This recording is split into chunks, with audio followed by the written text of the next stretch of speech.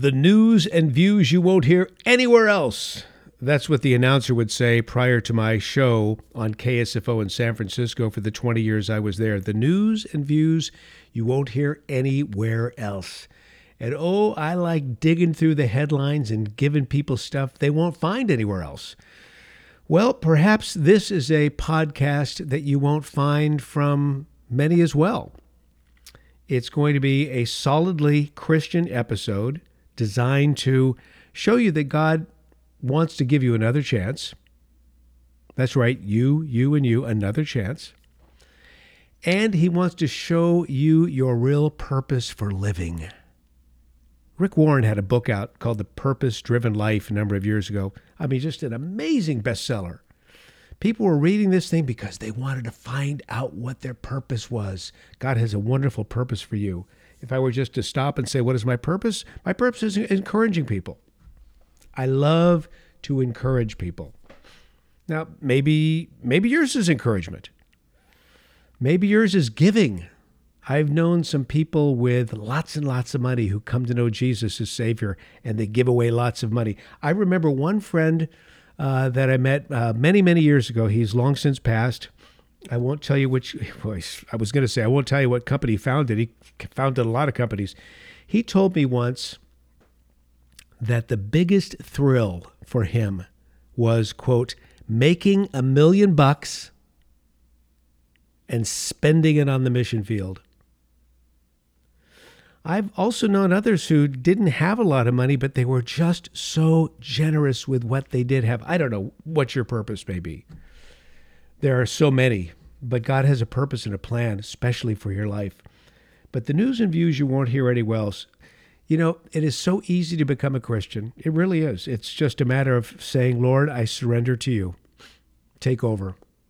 And when you pray that prayer of faith, I surrender to you. Forgive me of my sins. Take over. What he does at that point is he puts his spirit inside you. Supernatural. Puts his spirit inside you, enabling you to live the Christian life. You won't have to battle those temptations. He's battling it for you. You don't have to battle those aspects of your personality that have been a problem in the past. He'll do that for you. And depending on how much you're willing to surrender, this can happen quickly or it can take a long time, as was the case with me. But while it's easy to become a Christian, at the same time, it's challenging. It's, can I use the word difficult? Let me share with you something Jesus had to say. I have a blog post about this at briansussman.com. It's just a quickie. It's called Back to Basics, Saving Your Life. Listen to what Jesus says here. He says this in Matthew chapter 16. He says, if anyone wishes to come after me, he must deny himself, take up his cross, and follow me. Now, let's just begin with what Jesus didn't mean, because many people interpret cross as some burden they must carry in their lives. You know, a strained relationship, a thankless job, a physical illness. Oh, it's my cross to bear. No. That's kind of a self-pitying pride oftentimes, isn't it? It's my cross to bear. That's not what Jesus meant when he said, take up your cross and follow me. You see, when Jesus carried that cross up that hill called Golgotha to be crucified, and maybe you've seen this in various movies. I remember seeing it in, I guess Ben-Hur was one, Charlton Heston, Ben-Hur. I saw Jesus carrying the cross. Mel Gibson's movie was just, the depiction of Jesus was so, oh my gosh. I remember talking to my mother after she saw it, and I'm gonna repeat exactly what she said. We were talking about Jesus with the cross, taking it to Golgotha and being strung up on that cross, actually nailed to the cross, and the torture he went through ahead of time. My mother said this, quote, they beat the shit out of him, didn't they? She was saying this to me as a statement and a question. And I said, yes, Mom, they did. They did. So that's what happened when Jesus took his cross to be crucified at Golgotha. And when this happened, no one was thinking of the cross as, well, it's his burden to carry. He was carrying that cross to a place of death as a sacrifice for the sins of the world, past, present, and future. But to anybody watching this take place, that cross meant one thing. Now, maybe there were some people that didn't know Jesus from anybody watching, the crucifixion. I'm sure there were looky-loos coming every day. People are kind of weird like that. But there were others who thought he was guilty. Guilty of what? Guilty of proclaiming he was God. To a person of the first century, the cross meant one thing and one thing only: a guilty verdict punishable by death in the most painful and humiliating means a human being could think of. That's what it was all about. It was the worst way to die, and they thought that was fit for certain types of criminals. That's what Jesus was talking about. Take up your cross and follow me. Okay, Brian, help me out here. I'm not following you, man. Friends, it's all about dying to self. Dying to self. Taking the old Brian and hanging it up on that cross. That's what it's all about. Because Jesus wants to transform you, just as he's been transforming me for many, many, many years. But then, listen to what Jesus says. I'm going to read this in context now. If anyone wishes to come after me, he must deny himself and take up his cross and follow me. For whoever wishes to save his life will lose it. But whoever loses his life for my sake will find it. You want life? You want abundant life? You want eternal life? You want to really live like you've never lived before? Lose your life. Because Jesus says when you lose it, you're going to find it. Seems very philosophical, doesn't it? But it's just the truth. If you wish to save your life, you'll lose it. So in other words, people that are living for now, I could start naming names, right? But I'm not going to do that. I've met people in this world, you have too, many of them are in the news. They're living for this life. They're trying to save themselves in this life. It's like he who dies with the most toys wins, something like that. He who dies and leaves a legacy for generations to come wins. No, it's not about that. It's about losing your life for the sake of Jesus, because then you're going to find it. And then listen to what Jesus says. I mean, it's like bada bing, bada bang, bada boom. For what will it profit a man if he gains the whole world and yet loses his soul? That's what Jesus said. I'm going to read this entire thing in context now. Stay with me. If anyone wishes to come after me, he must deny himself and take up his cross and follow me. For whoever wishes to save his life will lose it, but whoever loses his life for my sake will find it. For what does it profit a man if he gains the whole world and yet forfeits his soul? You know, the call to denial is tough. It really is. And quite frankly, some never do it. It's too tough. It's too high a bar. But for those who do, the reward is priceless. Absolutely priceless. I've known a lot of people over the years who had an experience at church, had an experience in a prayer group. Something incredible happened where they were touched by the Holy Spirit. I mean, really and truly touched by God's Spirit. And they got a buzz, they got all jacked up, they got excited, they had this wonderful feeling, and the feeling lasted a while. But at the end of the day, they didn't make that commitment to deny themselves. And they ended up, sadly, drifting away. If you wonder if you're ready to take up your cross, I want you to consider these questions. I'm reading this from a blog post now at gotquestions.org. Gotquestions.org. What did Jesus mean when he said, take up your cross and follow me? They do some great work there. Here's what they say. If you wonder if you're ready to take up your cross, consider these questions. 1, are you willing to follow Jesus if it means losing some of your closest friends? Long pause from yours truly. Are you willing to follow Jesus if it means alienation from your family? Another long pause. Are you willing to follow Jesus if it means the loss of your reputation? Are you willing to follow Jesus if it means losing your job? Are you willing to follow Jesus if it means losing your life? Let's just talk about some of these consequences. Are you willing? That's what we're asking here. Are you willing? Because Jesus never forced anybody to follow him. It was always are you willing?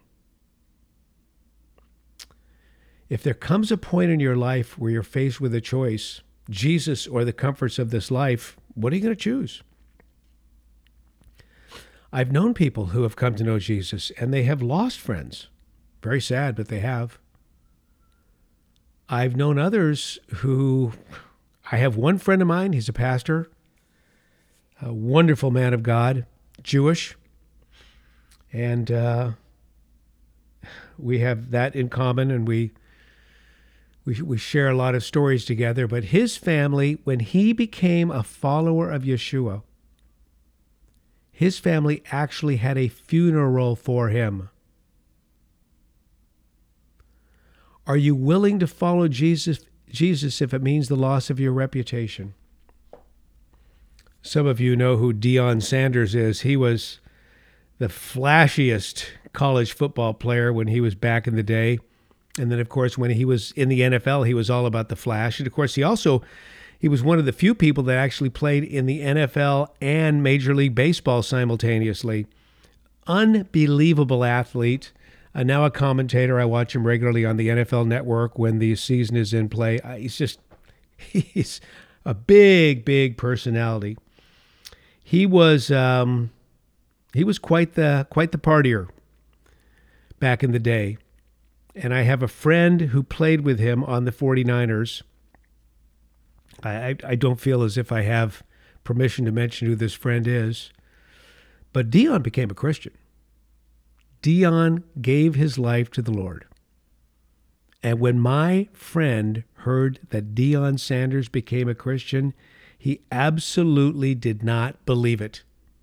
He had to see it with his own eyes. My friend was a solid Christian on the 49ers football team, known for being a Christian, known for being very straight-laced. He couldn't believe it. Deion's reputation as the partier extraordinaire had been trashed because he decided to follow Jesus. That's the loss of reputation.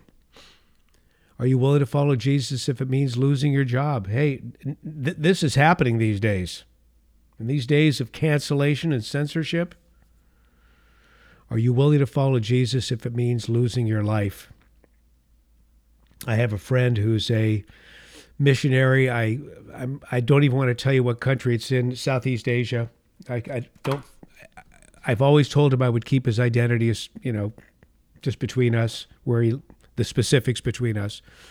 But he's in Southeast Asia, and he said when he signed up for the job to be a missionary in that part of the world some decades ago, he did so fully knowing that the decision to go to that part of the world as a Christian could mean him being a martyr for Jesus.